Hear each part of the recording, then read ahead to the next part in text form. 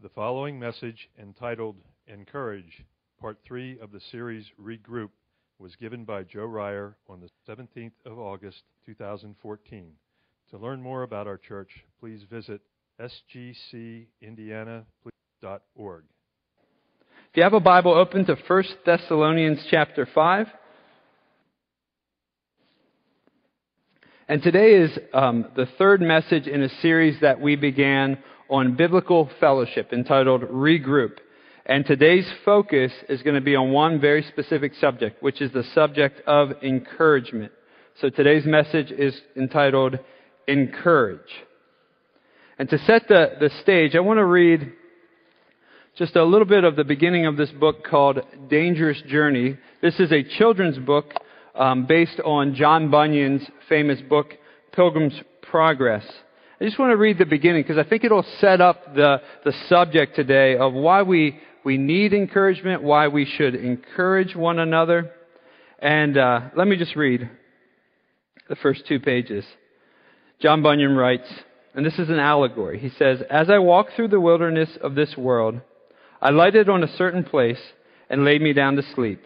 And as I slept, I dreamed a dream." And the dream is this story of Pilgrim's Progress. He says, "I dreamed that I saw a man with his face turned away from his own house, a book in his hand, a great burden on his back. I looked and I saw him open the book and read therein. And as he read, he wept and trembled. And not being able to contain himself, he broke out with a lamentable cry, saying, 'What shall I do to be saved?' For he lived in the city of destruction, which he learnt from the book was doomed to be burned with fire from heaven, in which fearful overthrow both himself and his wife and their 4 sons would miserably perish, unless there was some way of escape that could be found. So Christian, for that was his name, went home to talk to his family. And they were greatly worried, not because they believed that what he had said was true, but because they thought some kind of madness had got into the poor man. And as it was drawing towards night, they hoped that sleep might settle his brain. With all the haste, they put him to bed." And so Pilgrim's Progress begins with the journey of the main character, Christian, leaving the city of destruction and heading to the celestial city, which is heaven. He has this great burden on his back. And through this journey, he encounters a number of things. So even in the children's version, here's the table of contents. He encounters the slough or the slough of despond, where he just sinks into despondency. Then he goes to the interpreter's house. Then he meets the hill of difficulty. And then he fights with Apollyon. And then he enters into the valley of the shadow of death. And then he goes to a town called Vanity Fair, which is celebrating the world and worldliness and all it has to offer. And then he encounters Doubting Castle, where his mind begins to play tricks on him about what he believes. And then finally he comes to the dark river, which represents him dying and crossing over. And it was a scary, terrifying thing. And the remarkable thing about Pilgrim's Progress is, though it was written hundreds of years ago, it so accurately describes the Christian journey from leaving the city of destruction to placing faith in Christ to just going on this wild adventure that's met with great mountaintop experiences and great discouragements and despondencies and doubts and great temptations to turn away as well.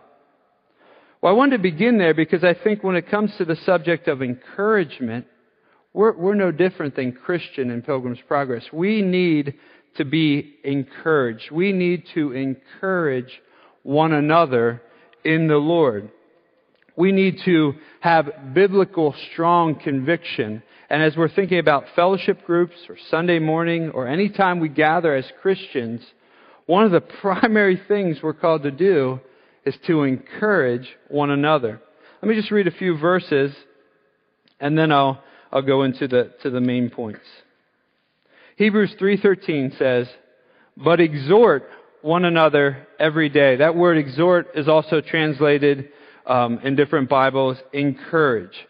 But exhort or urge or encourage one another every day, as long as it's called today, that none of you may be hardened by the deceitfulness of sin.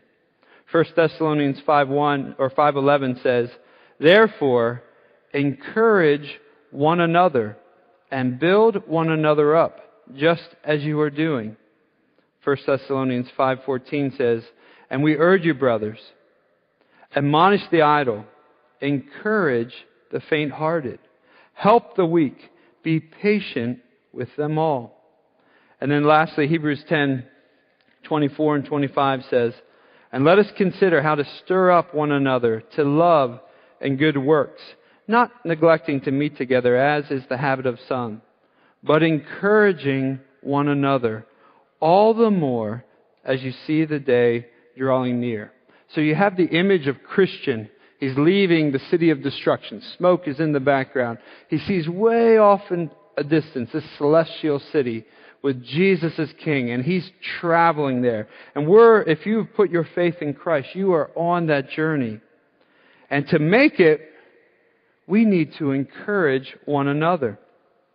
Now, the Greek word or words that are often translated encouragement, they can have a whole range and scope of meaning, from anywhere from exhorting strongly, urging, to calling onward, to keep going, to providing comfort and tender care, to strengthen or build up, or to just gently restore. So it's a wide range of meaning, even in some of the verses that I just read. And so my attempt today is going to be approaching the subject of encouragement in that broad sense of the word. Webster's Unabridged Dictionary defines encouragement like this: to inspire with courage, spirit, or hope, to raise or to increase the confidence, to animate, enhearten, incite, help forward. The opposite of discourage. The one dictionary I read, it just had a very simple example. His coach encouraged him throughout the marathon race to keep on running. So if you've ever run a long distance, the coach in this example at mile 2 is there, you're just starting, stay on your pace, keep going. At mile 10, when sweat's pouring down the runner's face, you're almost halfway there, hang in there. At mile 23, when the runner's body is screaming and his breathing is labored and his form is falling apart, the coach is there saying, you're almost there. You are right around the corner. Keep going. Well, in a sense, that's what we want to do for one another. That when we start out this Christian race and put our faith in Christ, and we have this long journey ahead, we want older Christians to help us understand the Bible and understand doctrine, understand how much Jesus loves us and how powerful He is. But that first mile is usually like the first mile of a race. It's exciting. It's easier than the ones to come. And so oftentimes it's the experience of us as pastors or just interacting with other Christians that it's the 10th mile, the 5th year, the 10th year, the 15th year into the Christian life that you begin to get weary and you're losing sight. And that's where, as a church, we need to encourage one another over and over again. So this is a very simple message, and I just have 5 simple ways that we're to encourage one another. Because the stakes are high, and the way God has designed it is He wants us all to encourage one another. Let's just pray for God's help. Lord, some of us may be near the end of this race. Some of us may be at the very first mile. And Lord, many of us are somewhere in between. And we all need grace and power, strength from You. And Lord, we want to be an encouragement to one another, to pursue hard after Jesus. So Lord, as a church, would You give us boldness and courage and faith and joy to motivate and encourage one another to follow hard after You. And Lord, we ask this in Your name. Amen. Well, what are the kind of things we should encourage one another in? The list could be many, but I'm going to start with what I would think are some really core, important things. The first point is encourage one another to live for Jesus. Encourage one another to live for Jesus. Hebrews 12:1 and 2 says, "Therefore, since we are surrounded by so great a cloud of witnesses, let us lay aside every weight and sin which clings so closely. Let us run with endurance the race that is set before us, looking to Jesus, the founder and perfecter of our faith." When we gather in small groups or on Sunday morning, it's okay to talk about 1,000 things, but we want to ultimately encourage one another to live for Jesus, to keep our eyes on the Lord, to remind us where all the joy in life ultimately comes from, where all the hope in life ultimately comes from. It's all about Jesus. And so we want to encourage one another to pursue hard after Jesus, to not follow other things that falsely promise joy, when Jesus alone is the source of all joy. We want to help each other point to Jesus. And there will be times in a given day or week where maybe a friend is much more aware of Jesus and much more excited about Jesus and much more passionate about Jesus than you are at that given moment. Well, when you talk, then the effect is you stir one another up for Jesus. Encourage one another to pursue hard after Jesus. Now you might be thinking, well, are you talking to the wrong people? We are in a church. We're gathered to hear about Jesus. 250 of you signed up for fellowship groups. We want to do that. No, I don't think I'm talking to the wrong people, because I know in my own life, my own mind, my own heart, I can be distracted to follow other things. And we need reminders from one another to keep our eyes on Jesus. I want to read 11 verses from 1 Thessalonians 5. And the context is they're talking about Jesus coming back, the return of the Lord. And so Paul is finishing the letter with that idea in mind. And listen to what he says. He says, "Now concerning the times and the seasons, brothers, you have no need to have anything written to you. For you yourselves are fully aware that the day of the Lord, when Jesus comes back, will come like a thief in the night. While people are saying there's peace and security, then sudden destruction will come upon them, as labor pains come upon a pregnant woman, and they will not escape. But you are not in darkness, brothers, for that day to surprise you like a thief. For you are children of light, children of the day. We are not of the night or of darkness. So then, let us not sleep as others do, but let us keep awake and be sober. For those who sleep, sleep at night, and those who get drunk are drunk at night. But since we belong to the day, let us be sober, having put on the breastplate of faith and love, and for a helmet of hope of salvation. For God has not destined us for wrath, but to obtain salvation through our Lord Jesus Christ, who died for us, so that whether we are awake or asleep, we might live with Him. Therefore, encourage one another and build one another up, just as you are doing." In other words, the stakes are high. Jesus really will come back. We are either going to die and face the Lord, or He's going to come back. And so, throughout the Bible, particularly the New Testament, but throughout the entire Bible, God's Word is preparing us for that day where we meet with the Lord face to face. And I don't know about you, but one of the things that seems to be happening, I'm 37 years old, is time's just like going really, really fast right now. We were at a picnic yesterday. It's an annual picnic that we go to every year. And I was talking to Mary on the drive home. It was like we were there like a day before the day we were there yesterday. A whole year passed by and we're back at the same place. And it was just like, it was flying by.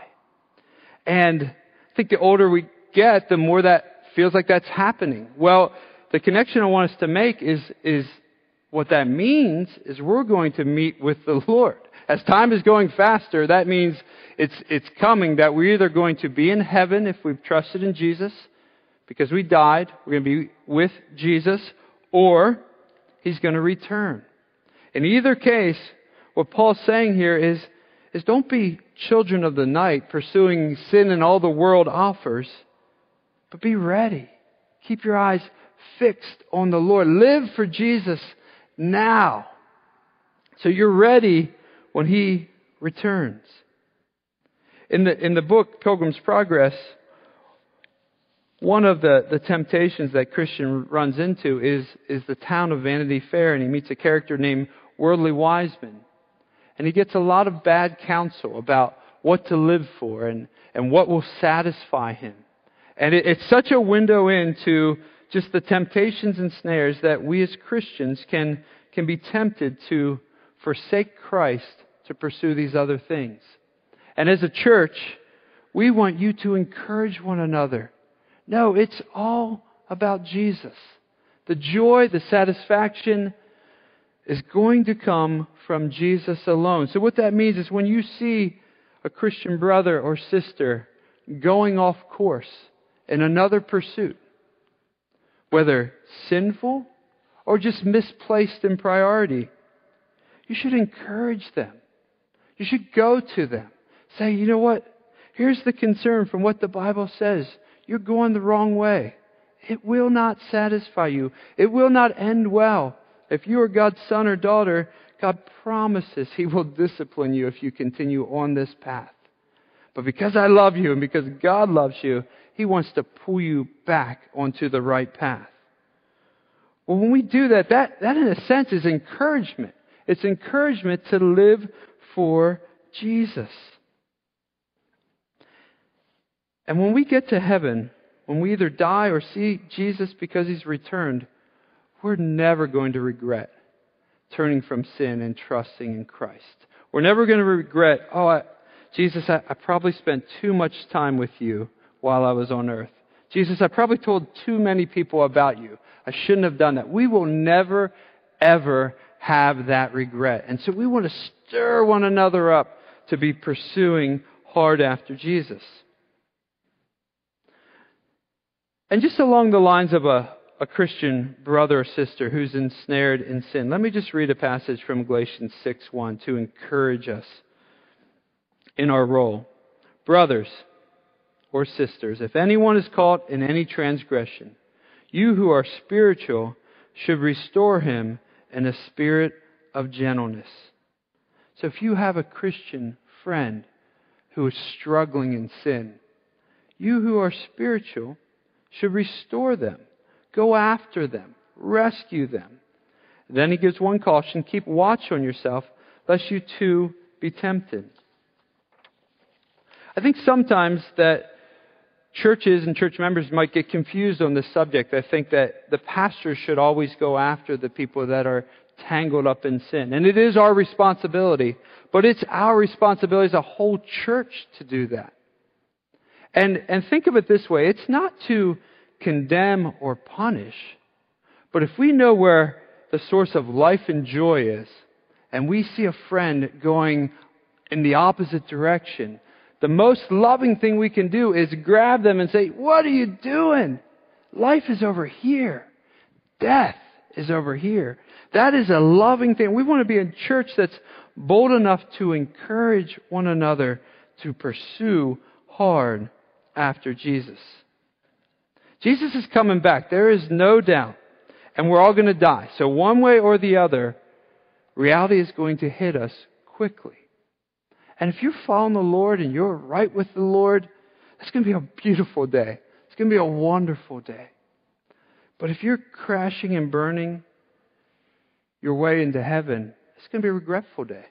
It's going to be a sad day in many ways. It's going to be a painful day. Or if you have entirely rejected Jesus and the offer of salvation, that day will be a terrifying day. You will be beginning the first day of eternal wrath and punishment. And that's a scary day. And that should be a scary day for you. And here's the good news. You are alive today. And Jesus is offering salvation to you. He says, if anyone comes to me, you can be saved. So go to Him today.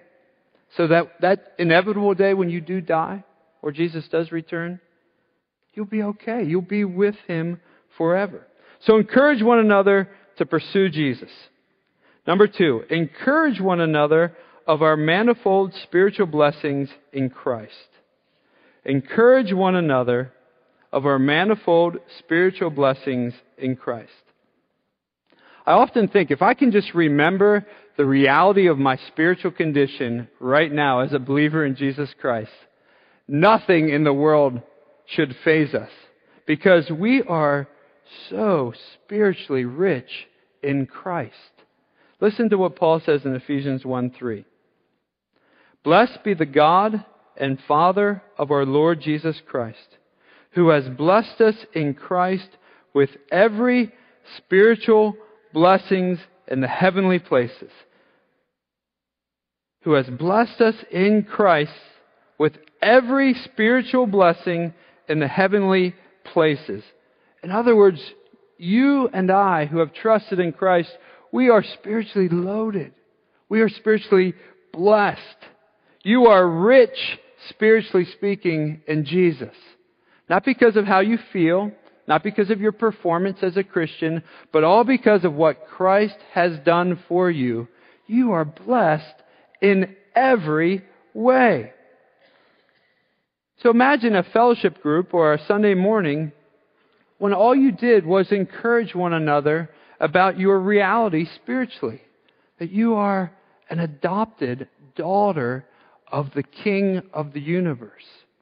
So if you really believe that, whatever you came into that meeting worried about or thinking about or concerned about, doesn't mean it goes away, but you know, oh no, God loves me so dearly. I'm His daughter. He hears when I call to Him.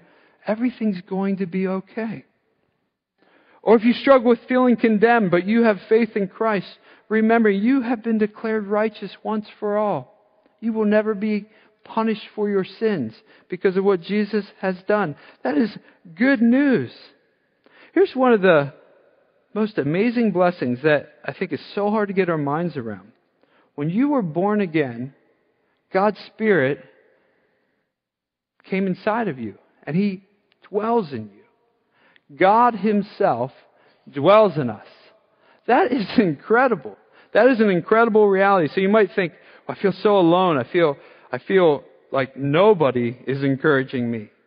And that could be a real reality. But even in those moments, God Himself loved you so much, He sent His Son and made a way for His Holy Spirit to actually reside inside of you. That is incredible. And we need to encourage one another of that spiritual reality that oftentimes has nothing to do with our feelings whatsoever. Has everything to do with believing the truth, mining these nuggets that are in the Bible. So encourage one another in what we have received in Christ. Encourage one another in reminding each other of this great deliverance that occurred for each of us. Listen to what Colossians 1:13 and 14 says. He has delivered us from the domain of darkness and transferred us to the kingdom of His beloved Son, in whom we have redemption, the forgiveness of sins. So think about this for a moment. Maybe you were 5 years old when you prayed a prayer and put your faith in Jesus. And it was real. And you were born again. Well, maybe what you didn't realize at that moment is you changed citizenship at that moment. When you put your faith in Christ, you went from being in the domain of darkness, ruled by an evil prince of darkness, a cruel master, and you were enslaved to that city of destruction. And then you placed your faith in Jesus and you were transferred to a new kingdom, to a new heaven, to a new citizenship, that the King Himself is a loving King. a powerful king, an all-knowing king. And he's a king that loves his subjects so much that he entered our world, really his world, to purchase us. That happened when you trusted in Christ. That's incredible. And think about that. You belong to Jesus if you've trusted in him. And so you're under his rule. And you're protected by his rule as well, because you are a daughter or son of the Most High King. We need to remember that. We need to remind each other that. Let me just read one more verse along those lines. 1 Peter 2, 9 and 10. But you are a chosen race, a royal priesthood, a holy nation, a people for his own possession, that you may proclaim the excellencies of him who called you out of darkness into his marvelous light. Once you were not a people, but now you are God's people. Once you did not receive mercy, but now you have received mercy. You belong to the King. You are in his kingdom. And think about that. That's an incredible spiritual reality. And I was thinking, we just went on vacation a few weeks ago to the beach, and we did preparation to get there.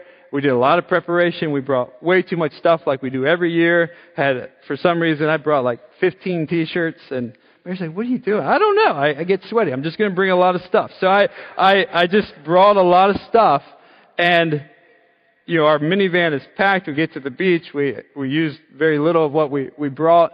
But there was a lot of preparation for 1 week. Think of it this way. We are going to be with Jesus for all eternity. All eternity. We will be there forever with him. And one way to prepare for that is just getting to know him and enjoy him now. Because you're going to be with him forever. And when we get there, we're going to be so glad that we've spent time with him, that we've told other people about him, that we enjoyed the realities of our salvation, that we enjoyed the adoption that he granted us. It's not that he just wants us to enjoy it when we get there. No, he wants us to enjoy it now, to taste it now. And how that comes is by really believing verses that describe our present spiritual reality. So encourage one another when you talk to a church member, to a friend, to another Christian in town, and they're downcast. They're discouraged. Remind them of just their present reality. You know what? You are God's adopted son. God is for you. No matter what your circumstances tell you, God is absolutely for you. So encourage one another in your spiritual realities. Number 3, encourage one another in the power of the gospel. Encourage one another in the power of the gospel. So a very familiar verse to many of you, Romans 1:16.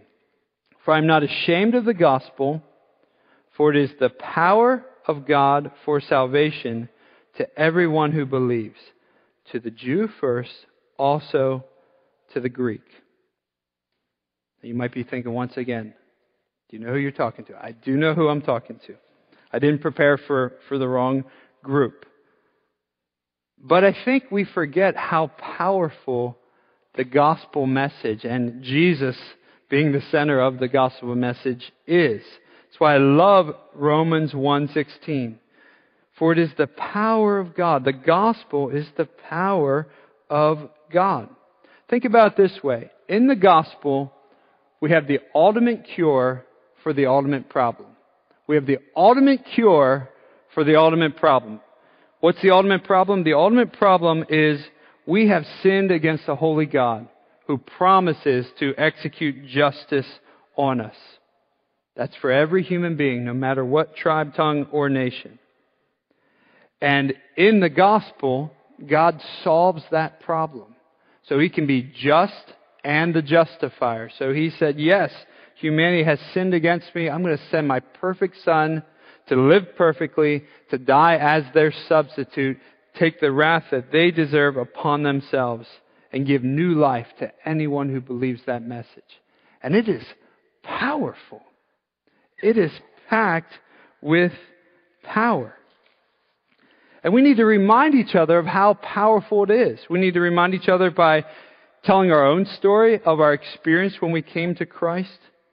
We need to encourage each other for whatever situations we're in with the power of the gospel. And you might be thinking, well, I don't know if I should do that or can do that or how I would do that.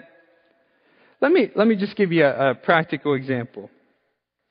You and I, we do this all the time. When we get excited about something that we think can help us, we tell everybody. We put it on social media. We tell our friends. We just talk about it all the time. So think about it this way. This isn't to offend anyone. I will qualify it. None of these things are bad in and of themselves. Some are more suspicious than others, but none of them are bad. So think about an exercise program that you hear about that. It will revolutionize your body in 30 days. And then you try it, or usually you don't try it, but you heard knew somebody who did it, and they're actually very fit. So then you start telling everybody about it. So you do that. Or it's a dietary supplement that says, hey, you can eat potato chips. You never have to exercise. You don't even have to walk to your car. Just sit down. You're going to lose weight. Not only are you going to lose weight, but you're going to get healthy. You're going to be happy. You're not going to have any problems. And you'll probably get rich too just by taking this. Well, if that's an exaggeration, but when those things come around, they travel and we promote them and we get very, very excited about them. And the legitimate ones, they really can improve your life to a degree. And so they're good. They benefit. They can be kind gifts from God.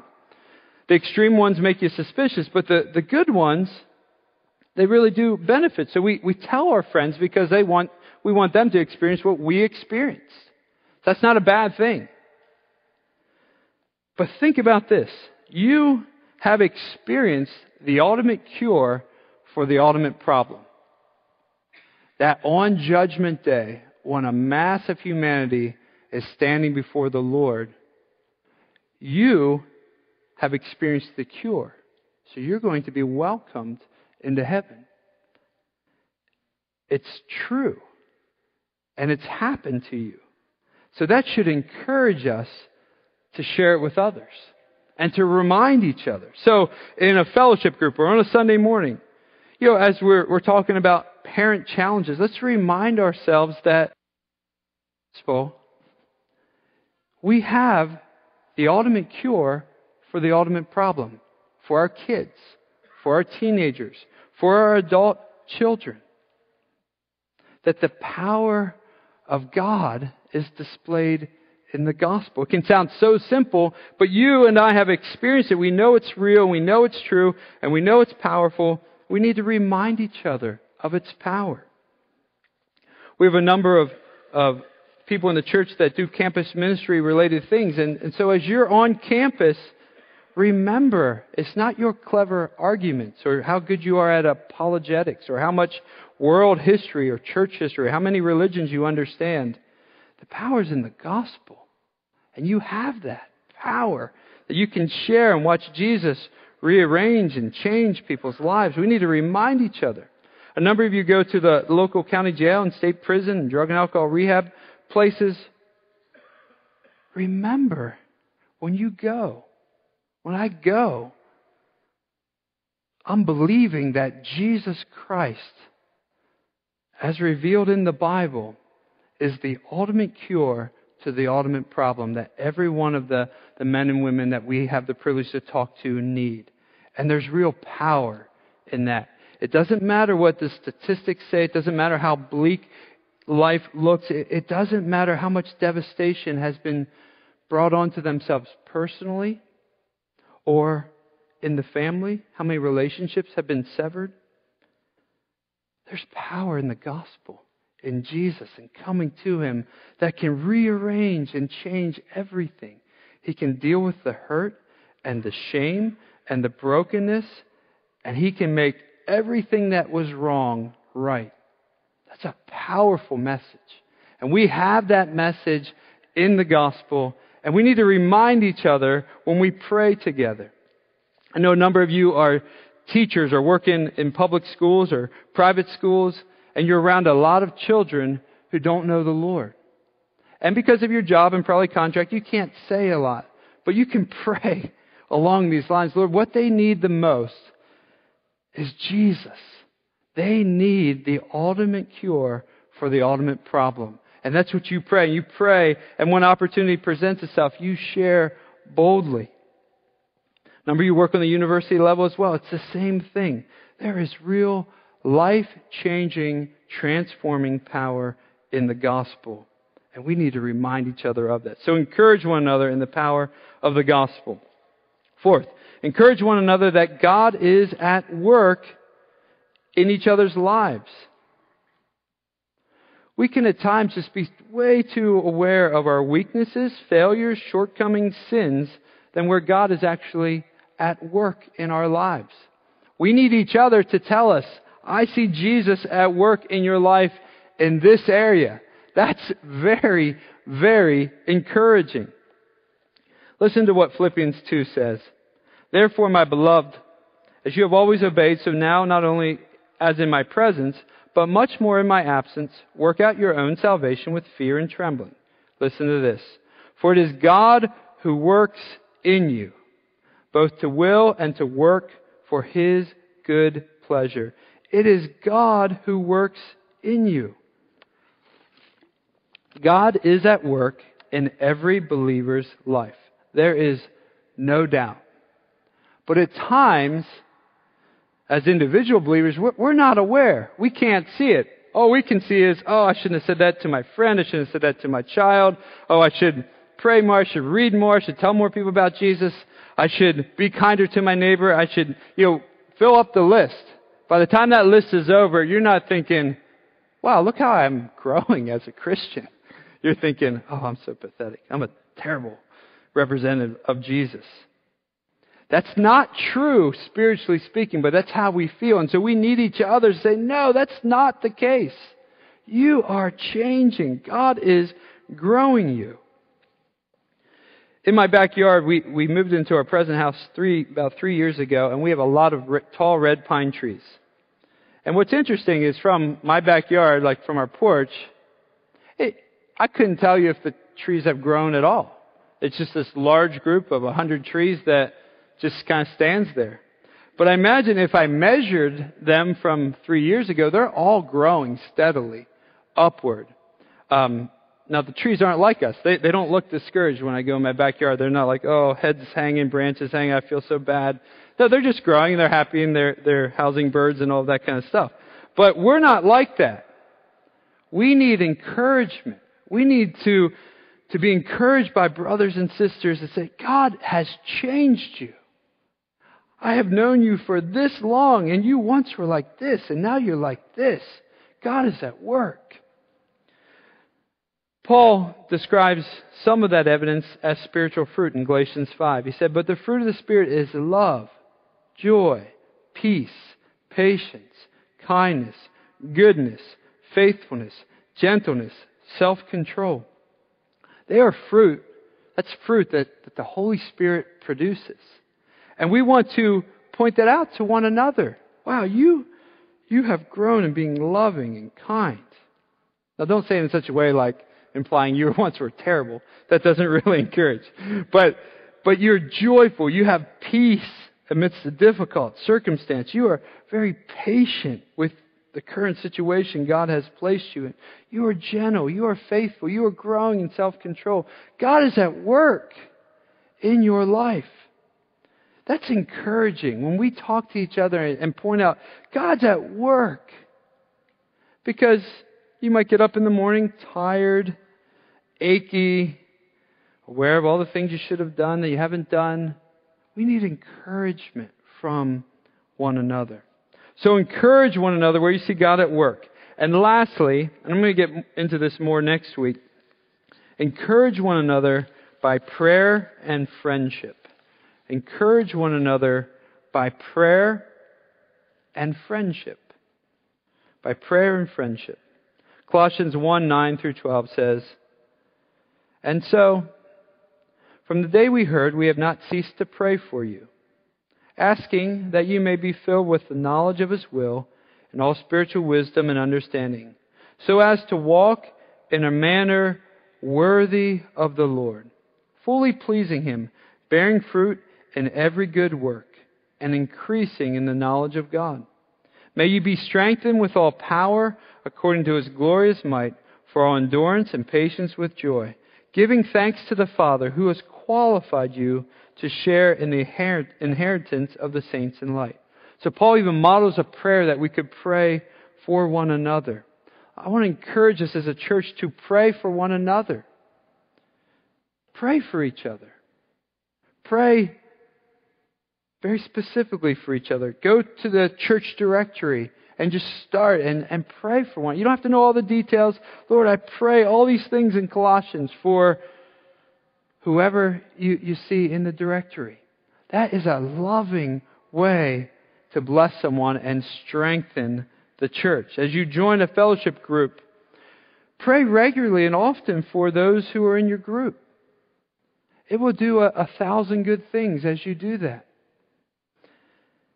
Pray for one another. Once again, we're not in the Old Testament where it's only the priest on a certain time in a certain way that can go before the Lord. No, we're in the new covenant, and we believe in the priesthood of all believers. So we all have access to God equally because what Jesus has done. So it's not just the pastors pray, it's everybody prays for one another. And think about that. Imagine a year of us all just praying for one another. And I know many of you do pray for one another, but imagine doing it all the more. That will strengthen the church. It'll prepare us to welcome more people in and to be bolder for the gospel and to travel all over the world and be bold for the gospel. So pray for one another. It's, in a sense, it's just like a brother or sister going to the parent on behalf of the other brother or sister. That's a kind thing. That melts a parent's heart if a child not with suspicious motives, not with mixed motives, but just goes, "Hey, Dad, would you consider this for my brother?" Well, that gets my attention. That would even get my attention more than if the brother directly came. So that's what we're doing when we come to the Lord for one another. And then lastly, I'm going to develop this a lot more next week, is encourage one another with friendship. That we don't want to just load the Bible gun and just start shooting people with truth. That it doesn't help. It doesn't, even though it's absolutely true, when you just get shot, you're like, I don't even know if you know my name and I just got shot by you with a Bible bullet. Versus a friend doing the exact same thing, saying the exact same thing. The difference is there's a friendship behind it. You know they're for you. You know they're with you. And it has just this unique, encouraging, edifying experience. And here's the beauty of being in a church where Jesus is the center.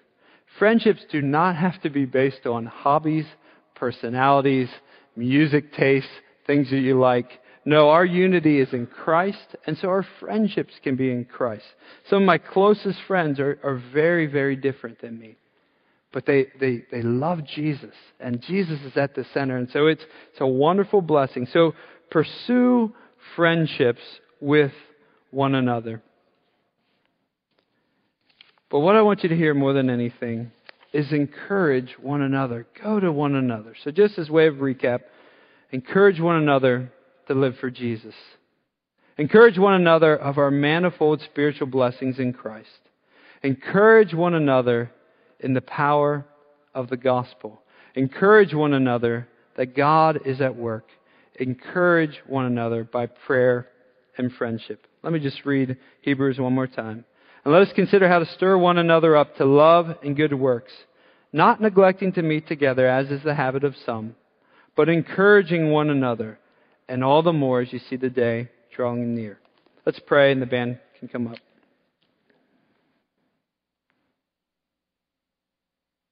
Holy Spirit, we pray that we would be an encouraging church to one another, that we would be filled with biblical encouragement, true encouragement, that it would be obvious that we're praying for one another by the way that all these prayers are being answered. Lord, we want to grow in joy at knowing what it really means to be a Christian and really means to be your son or daughter.